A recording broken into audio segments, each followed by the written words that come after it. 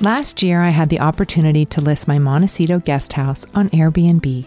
This was part of a special project that Airbnb spearheaded to build connection and to make the world feel a little less lonely.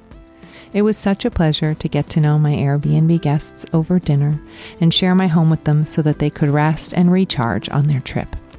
But typically, the beauty of hosting on Airbnb is that while you're away, someone else can get as much joy from your home as you do. Being a host on Airbnb is great for those who travel frequently, have extra space, or own a seasonal home. If you've stayed at an Airbnb, you know the unique experience it offers.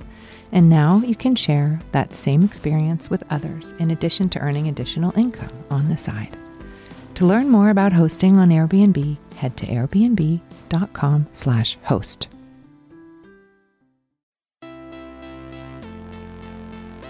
When you are pioneering anything or introducing new ideas to the culture, you get criticized. You do? Yeah. Did you hear about that? I didn't find the one. I found someone I respected, and we made it the one. In a sort of longing kind of view of love, people understand each other as if by magic. Nothing in itself is addictive on the one hand. On the other hand, everything could be addictive if there's an emptiness in that person that needs to be filled. I now know that nobody changes until they change their energy. And when you change your energy, you change your life. I'm Gwyneth Paltrow. This is the Goop Podcast, bringing together thought leaders, culture changers, creatives, founders and CEOs, scientists, doctors, healers and seekers, here to start conversations, because simply asking questions and listening has the power to change the way we see the world. Here we go. What's one thing that you'd be doing differently in your life or your work if you weren't feeling held back by self-doubt? If you weren't listening to that voice in your head that says, that's not for you, you're not good enough, who do you think you are? No one will know what you're talking about. That's the voice of your inner critic. And today we're going to be talking about how we quiet it, how we change so that it doesn't hold us back in our lives or our work any longer. I'm Tara Moore, and I'm the author of the book Playing Big, Practical Wisdom for Women Who Want to Speak Up, Create, and Lead. And my work is all about helping us share our voices more fully in the world, have the playing big that we each long to have. Whether for you, that's starting a new business or making a job transition or becoming more visible in your field. Or maybe it's speaking up more in your life or reclaiming a creative pursuit that you left behind long ago. We each have a self-defined, unique playing big. And one of the biggest things that holds us back from going for that is that voice of self-doubt. I'll give you an example.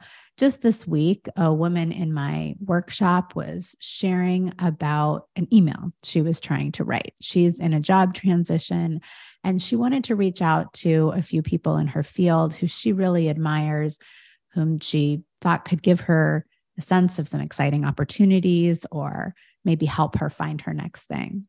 She sat down to write that email, and after a few minutes, she found herself deleting and editing again and ruminating over each phrase and hearing a pretty cruel voice in her head that was saying, this sounds stupid. This person won't even remember who you are. Or if they do write back to you and they are willing to have a conversation, it's going to be obvious that you don't really know what you want to do in this field and you're not really ready to talk to them. They're going to see it as a waste of their time. That email never got sent, and the others like it that she wanted to write also never got sent. That's the kind of thing that happens when we're listening to our inner critic. I want to share with you the thoughts, the inner critic thoughts that a group of women shared with me in one of my classes recently when I asked them, what does the inner critic say to you? And I'm taking here from a sampling. Each of these is from a different person in the group. Maybe some of these thoughts will sound familiar to you. You're too sensitive, toughen up. You're not creative or an innovator. You don't have vision. You're tolerated, but you're not welcome. You'll never figure this out. You're not prepared enough. Nothing you have to say is original or unique. You're a wimp. You don't follow through on things, so why start? You don't know what you're talking about. You shouldn't take risks. You're weak. You can't do that. It's selfish and self-indulgent. You'll regret that you were so foolish and presumptuous as to try this. The nerve. If you do that, everyone will see how incompetent you are and you'll never be able to recover. Who are you to be enjoying this? Pay attention. You're going to hurt someone with all that showing off. Give other people a chance. They're going to hate you for this. Stop bragging. You're shy and awkward. You can't think strategically. Stay in your lane. You can't be a good mom and a leader all at once.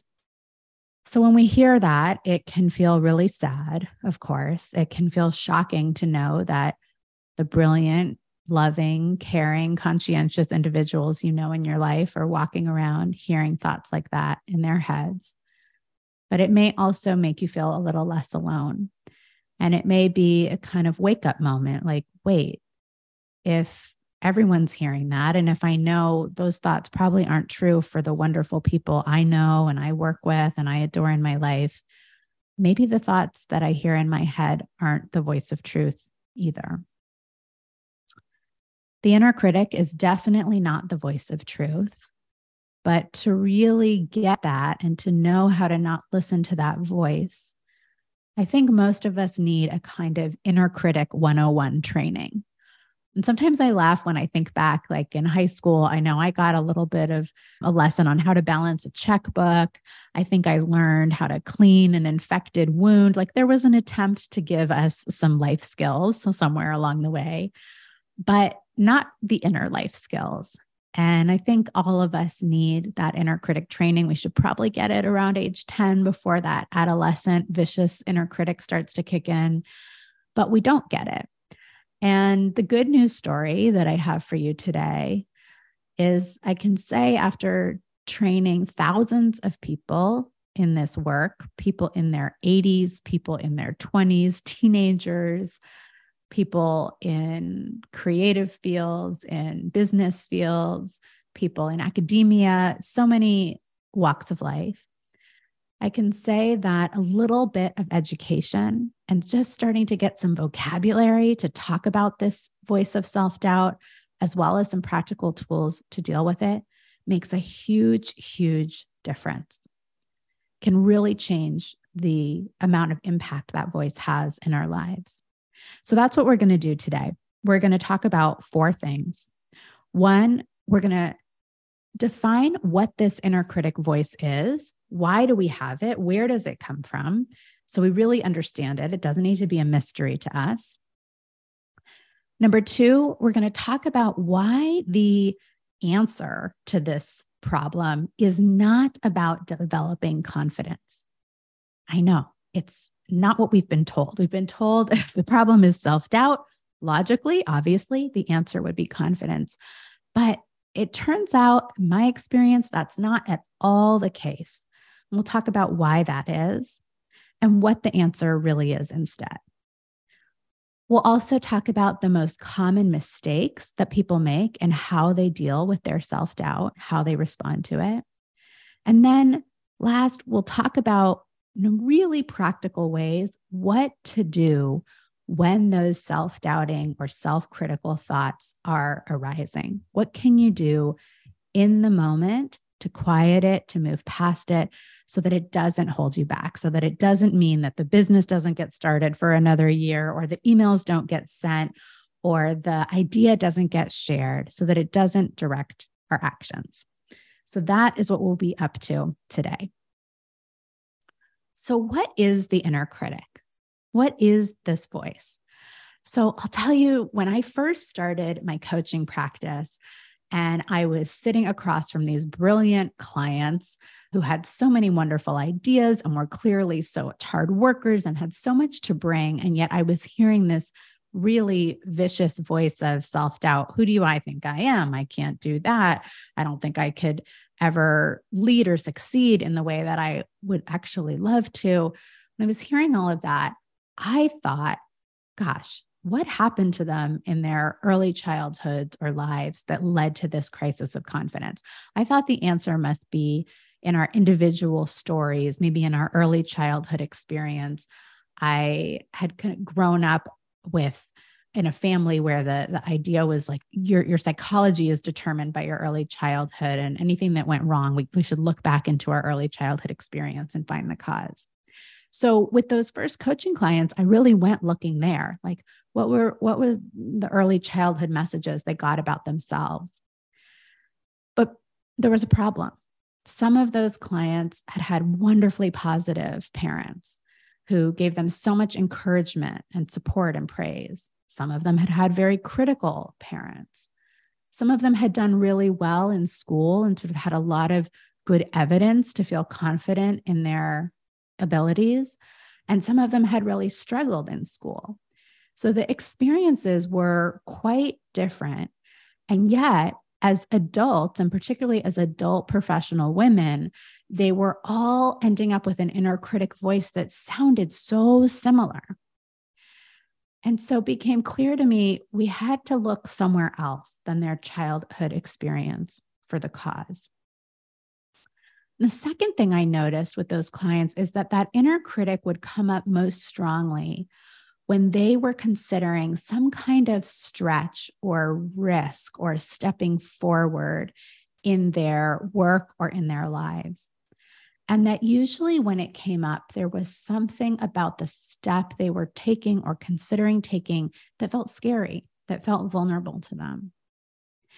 And so over time, after hearing so many close-up case studies and examples and working with people to see what really made a difference, the definition of the inner critic that I came to is this. The inner critic, that voice of self-doubt, is a strategy that your safety instinct is using to keep you in your comfort zone. So the inner critic is a strategy that your safety instinct uses to keep you in your comfort zone. And let's unpack that a little bit. So our safety instinct is a very old part of our human physiology, part of us that is rooted in our reptilian brain, the oldest part of the human brain from an evolutionary perspective. And it's the responsibility of that safety instinct to make sure that we stay safe and therefore survive. So the safety instinct is always scanning the environment for a danger or a threat. And it has one goal, which is to make sure that we avoid the dangers or overcome the threats. And it will really do whatever it needs to do to make sure that happens.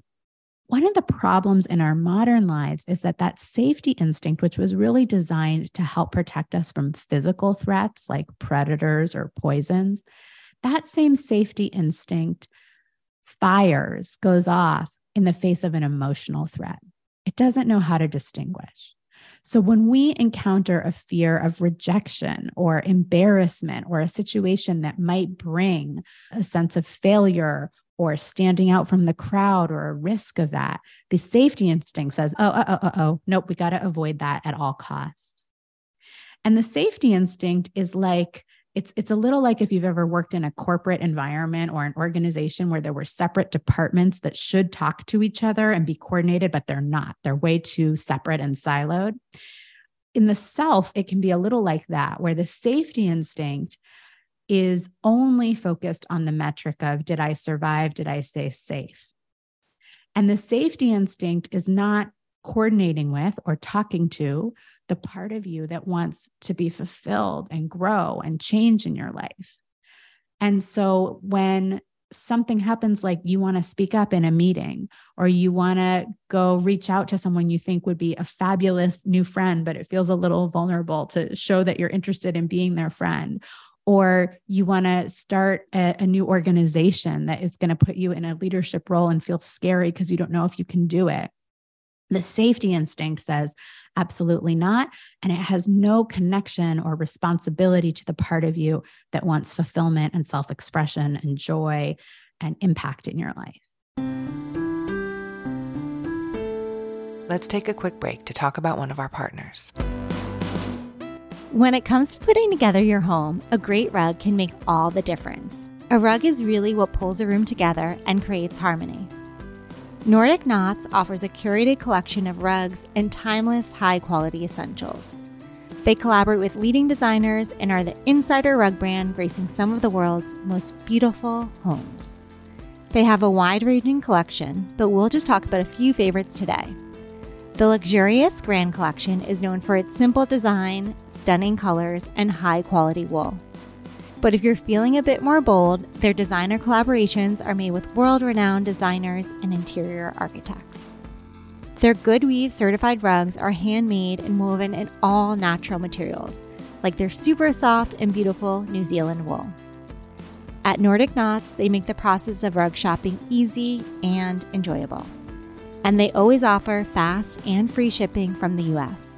To explore their rug collections, head to NordicKnots.com. Use promo code INNERCIRCLE to get free rug samples. Okay, let's get back to the conversation. Okay, so how is the safety instinct going to keep you entirely in the comfort zone? Well, if it just says, "Hi, I'm your safety instinct," I think we should stay on the couch watching Netflix and having our potato chips forever because that will feel safe and cozy and nothing is likely to attack us while we're on that couch. If it said that transparently, you would be like, well, no, I kind of want a bigger range of life experiences than that. So your safety instinct puts on a disguise. And instead of being that transparent, it says, that's risky. They're going to laugh at you. You're not qualified for that. Who do you think you are? And those kinds of thoughts are mean and devastating enough that they do cause us to retreat back into our comfort zone. So the safety instinct gets what it wants. That is the universal kind of level of what inner critic is. It's our safety instinct using the disguise, the thoughts, the costume of these thoughts of self-doubt to get us to retreat back in our comfort zone. The specific things that are scary to us that spark our safety instinct might vary based on who you are and your identity. So if you're a woman, things that have you holding power, being visible, our safety instinct knows that's dangerous.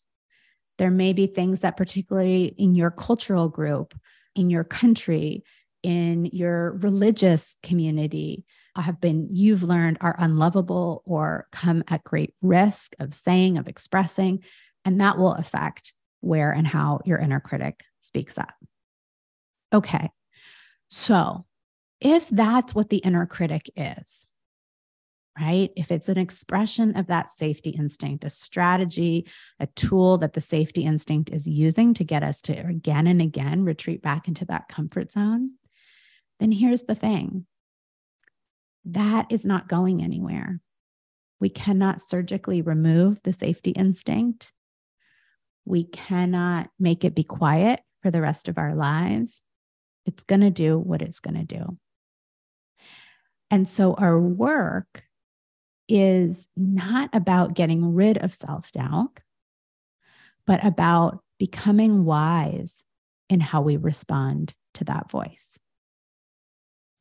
You know, I have not met a woman or a man who doesn't, or a person of any gender, who does not have a voice of self-doubt. And I often think that I will meet that person. I still sometimes get confused about that. As I'll be asked, can you come in and give this workshop to a group of partners at law firms? And I'll think they're my own inner critic will start talking and think they're way past self-doubt. They're not going to need this. Or can you go present to executive leadership of a finance company? Well, they're surely past self-doubt. And I will tell you, everywhere I go, I find this very strong self-doubting and self-critical voice. There was a study that was done by KPMG that looked at women in corporate roles in America, and they asked these women, how confident do you feel? And they found that entry-level women women in what were considered entry-level corporate jobs, about 45% of them said that they felt confident at work. And then they asked women at the top of that corporate ladder, women in executive roles who had succeeded in this highly competitive up or out environment, women who were holding significant leadership positions, people we'd think, right, would have good evidence that would help them feel confident and had lots of reason to feel confident. And they found that the levels of confidence were almost the same as they were for entry-level women. There was just about a 10% difference, which is to say, for the vast majority, for 90% of individuals, that confidence level isn't likely to change despite any success or moving up the ladder.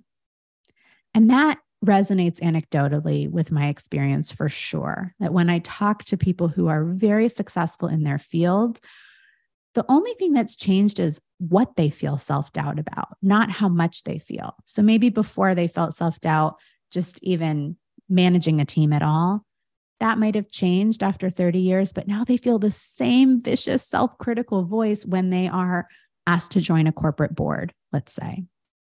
So we cannot afford to wait on confidence. And that is one of the biggest messages I hope you walk away with today. If you are thinking, just wait, because when I get a little more experience, I will be confident enough to do X, you're most likely wrong. And I don't want you to wait for that elusive confidence to go for your dream, your longing, what you want to create. The truth is, when we're creating what we really want to, when we're actually sharing our voices and gifts in the world, that is going to feel very vulnerable, and the voice of self-doubt is going to come up. So we need to know how to deal with it.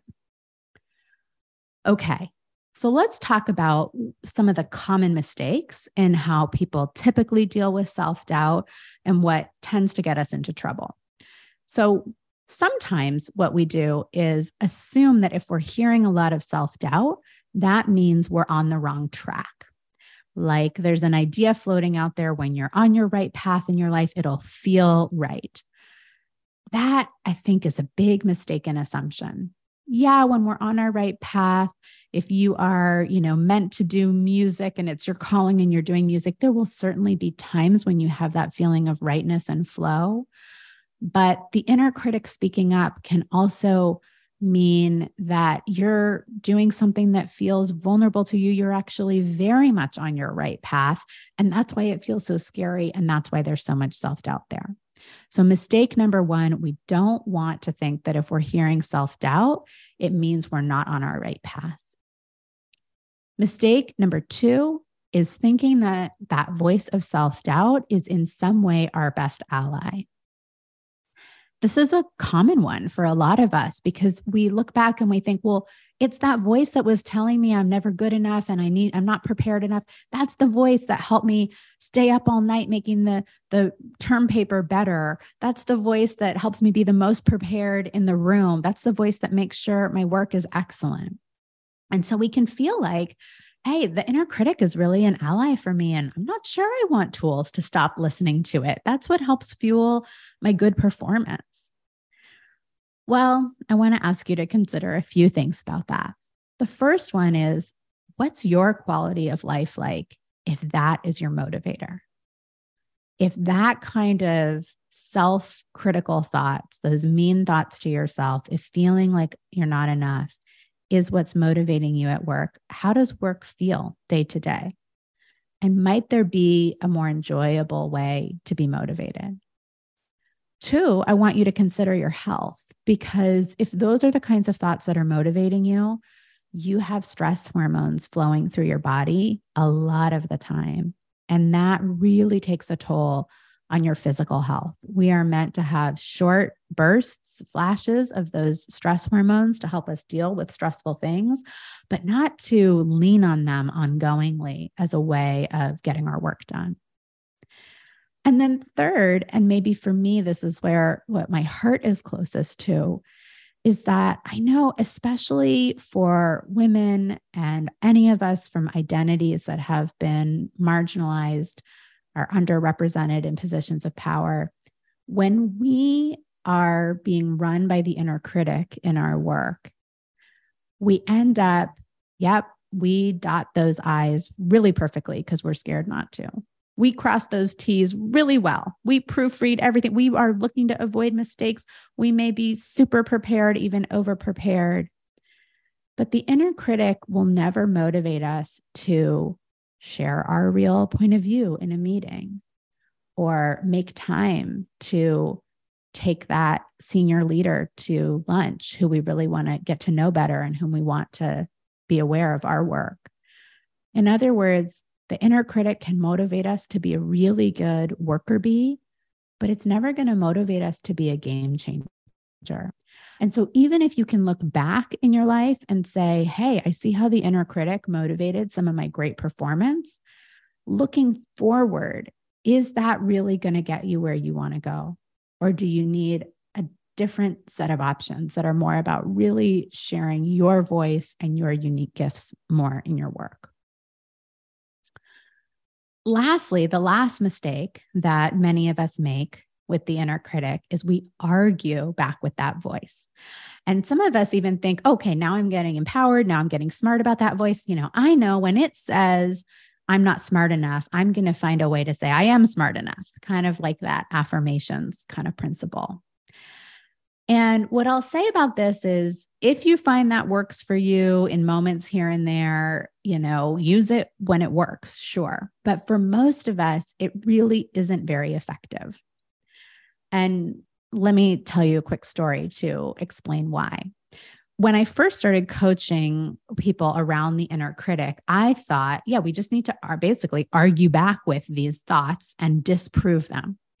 So I had a client who really wanted to start a business. She was in her 50s and was very excited about taking this unique entrepreneurial path and bringing something into the world that she felt super passionate about in the arena of visual art.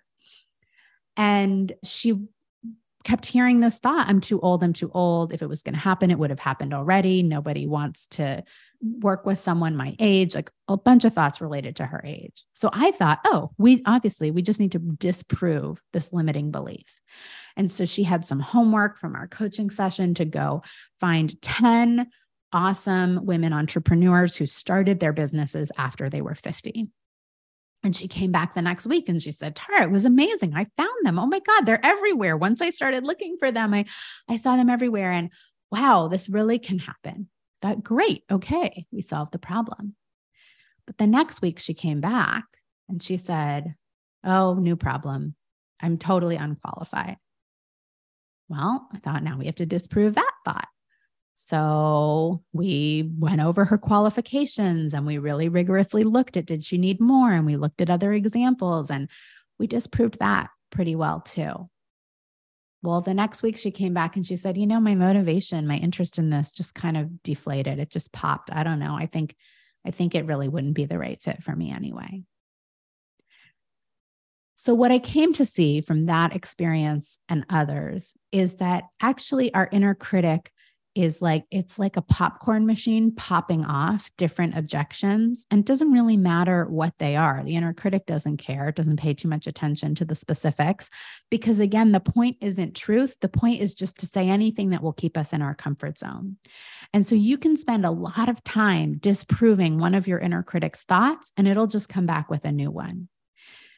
Those people in your life that if you're arguing with them, like if you get sucked into the argument, you've already lost. You didn't want to be in the argument to begin with, and you don't like the way they argue, and those arguments never go anywhere. The inner critic is like that. So we don't want to get in there and debate each individual thought that it's having. That's not the way. We actually want to sidestep and turn away from in ways that we're going to illuminate as we talk about some of the tools. So now let's get into some specific tools. What are the things you can do in the moment when this voice of self-doubt comes up for you? So we're going to talk about 4 practical tools that you can use when a self-doubting or self-critical thought is arising. And you can choose from these. You'll discover which ones work best for you, which ones work best, and which kinds of situations.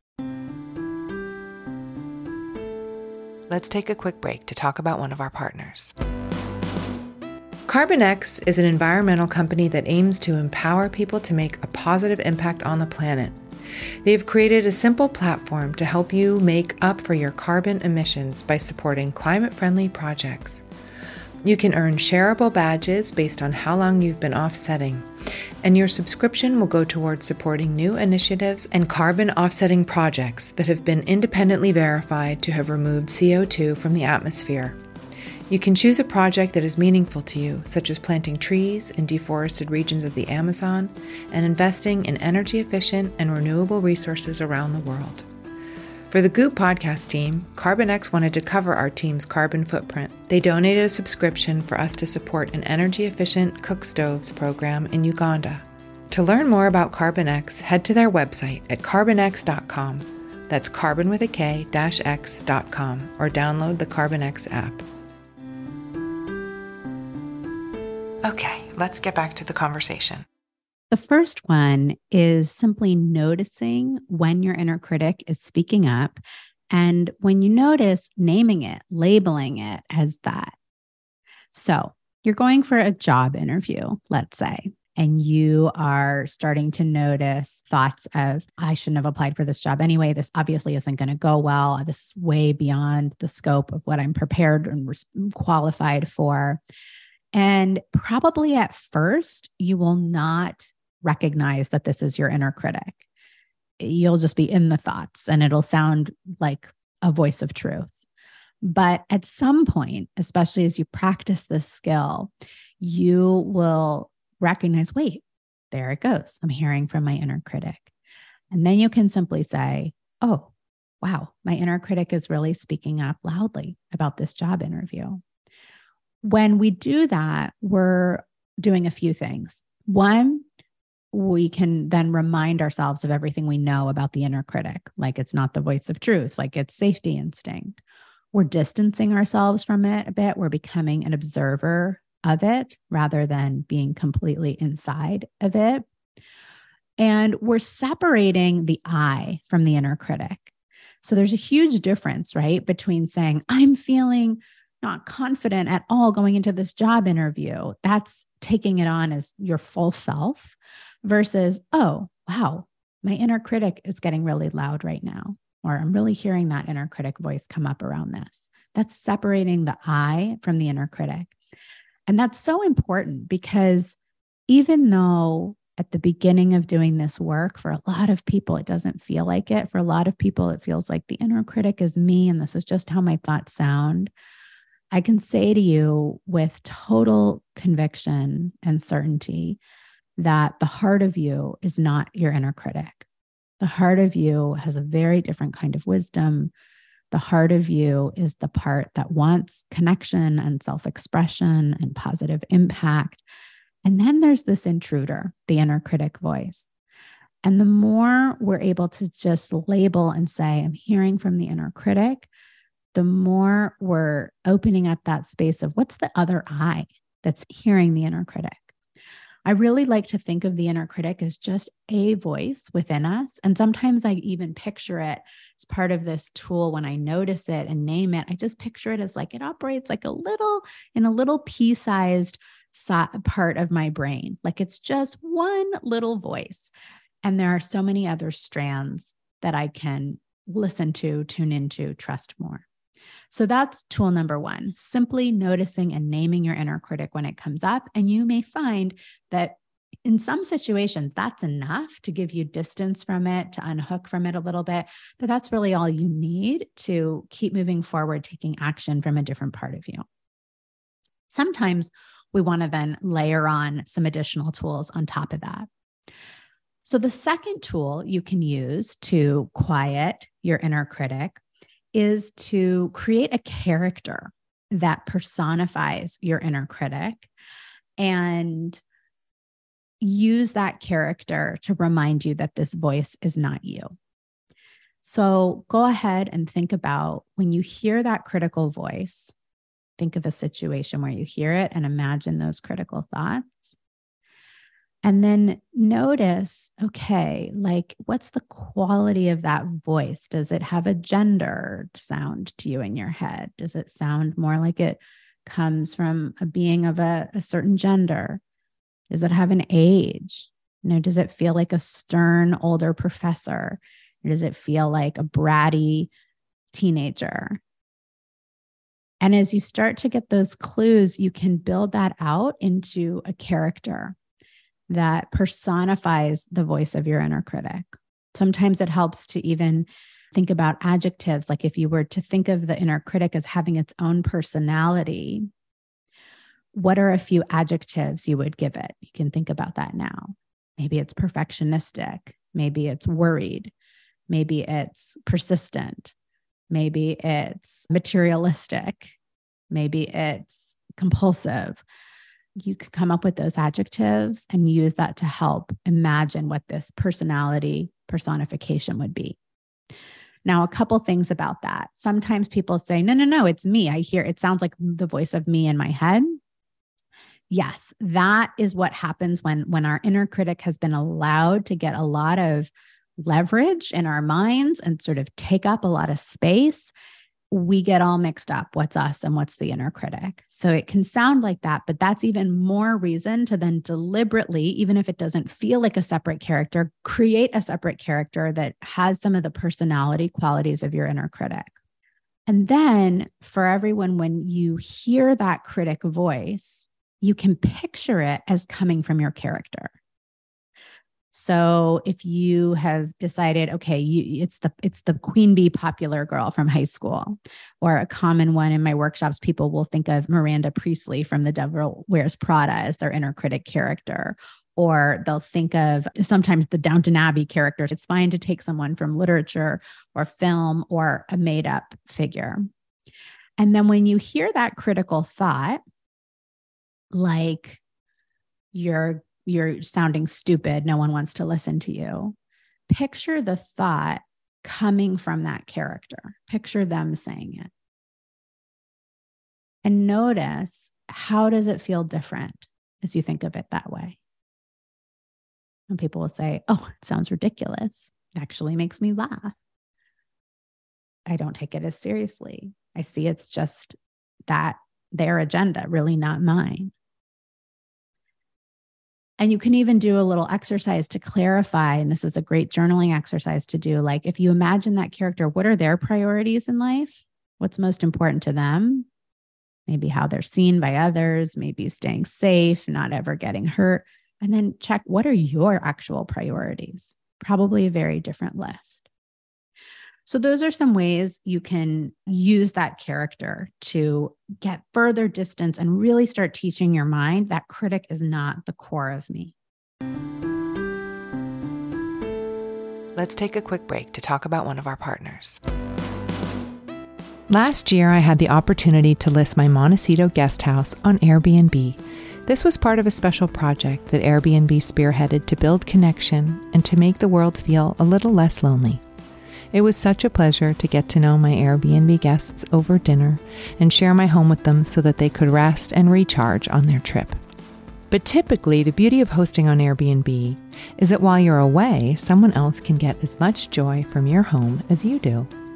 Being a host on Airbnb is great for those who travel frequently, have extra space, or own a seasonal home. If you've stayed at an Airbnb, you know the unique experience it offers.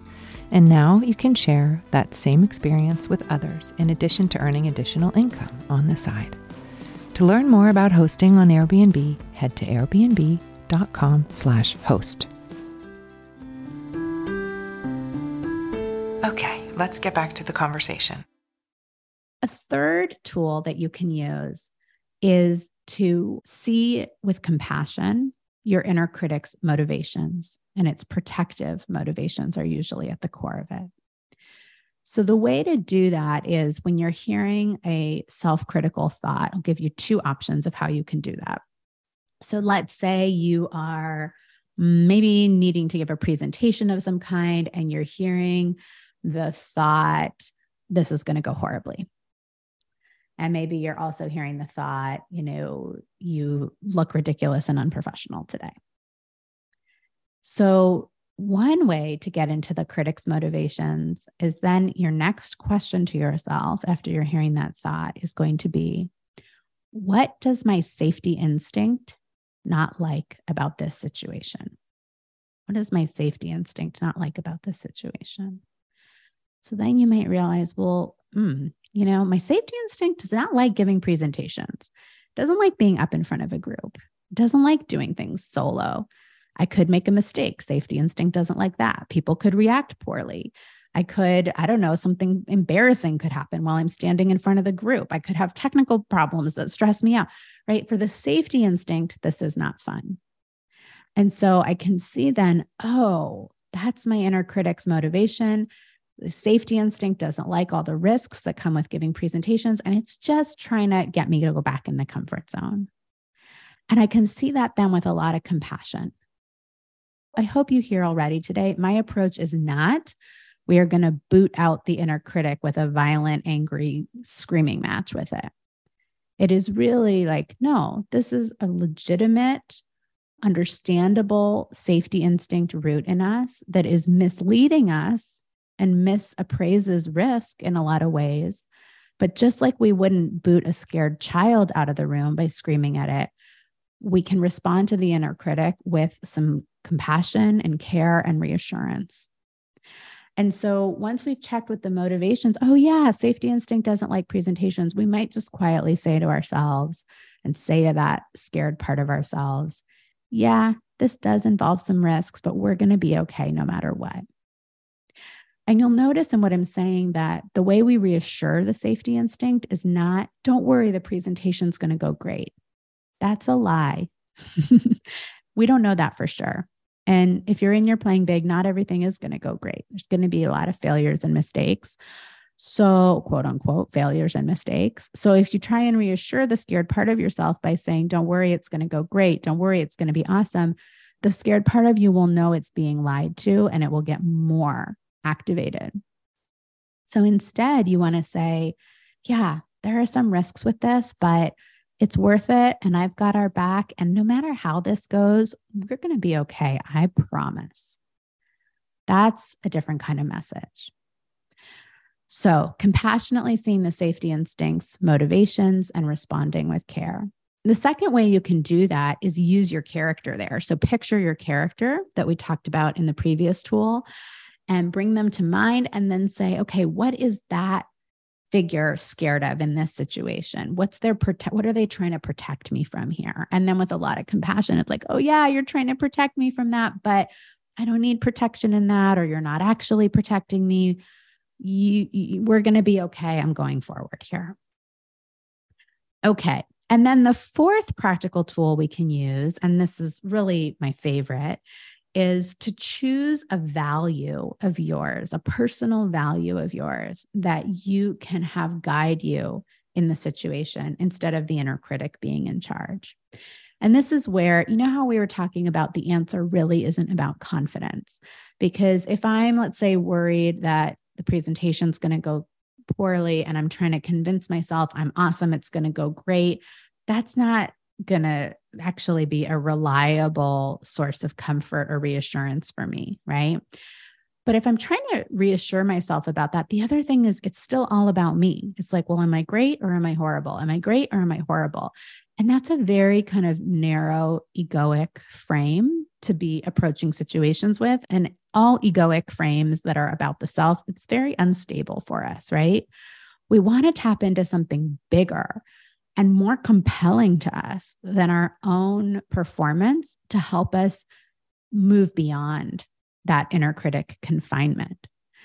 And so if I am thinking, I'm not going to do well in this presentation, and now I say, but what values of mine do I want to put in the lead here? Like what personal values of mine are at stake? I might think about that like, oh, well, in this presentation, I guess courage. I want to put courage in the lead, or service, because I actually feel like this presentation could really make a positive difference for the people who are listening. Or maybe I'm putting creativity in the lead because I really let my creativity shape this presentation, and giving it is a way of honoring my creativity. And now I'm letting those principles guide me. And in your situation, you can think about a situation where your inner critic is speaking up. Think about now, like, what values of yours are at stake in the situation? What values of yours would you like to have lead you? And if you put those in the lead, if your values were what were guiding your actions, now imagine, what would you be doing? And I'm like, oh, well, if service was leading me in the presentation, I would really be thinking about my audience. And I'm actually realizing maybe I'd want to change the second half of the slides, because now that I'm thinking about service, I realize like there's some things to cover that would really make a difference for them that I haven't covered. And I'd make sure we leave plenty of time for questions or whatever it might be, right? You're going to start to imagine what behaving from those values would look like.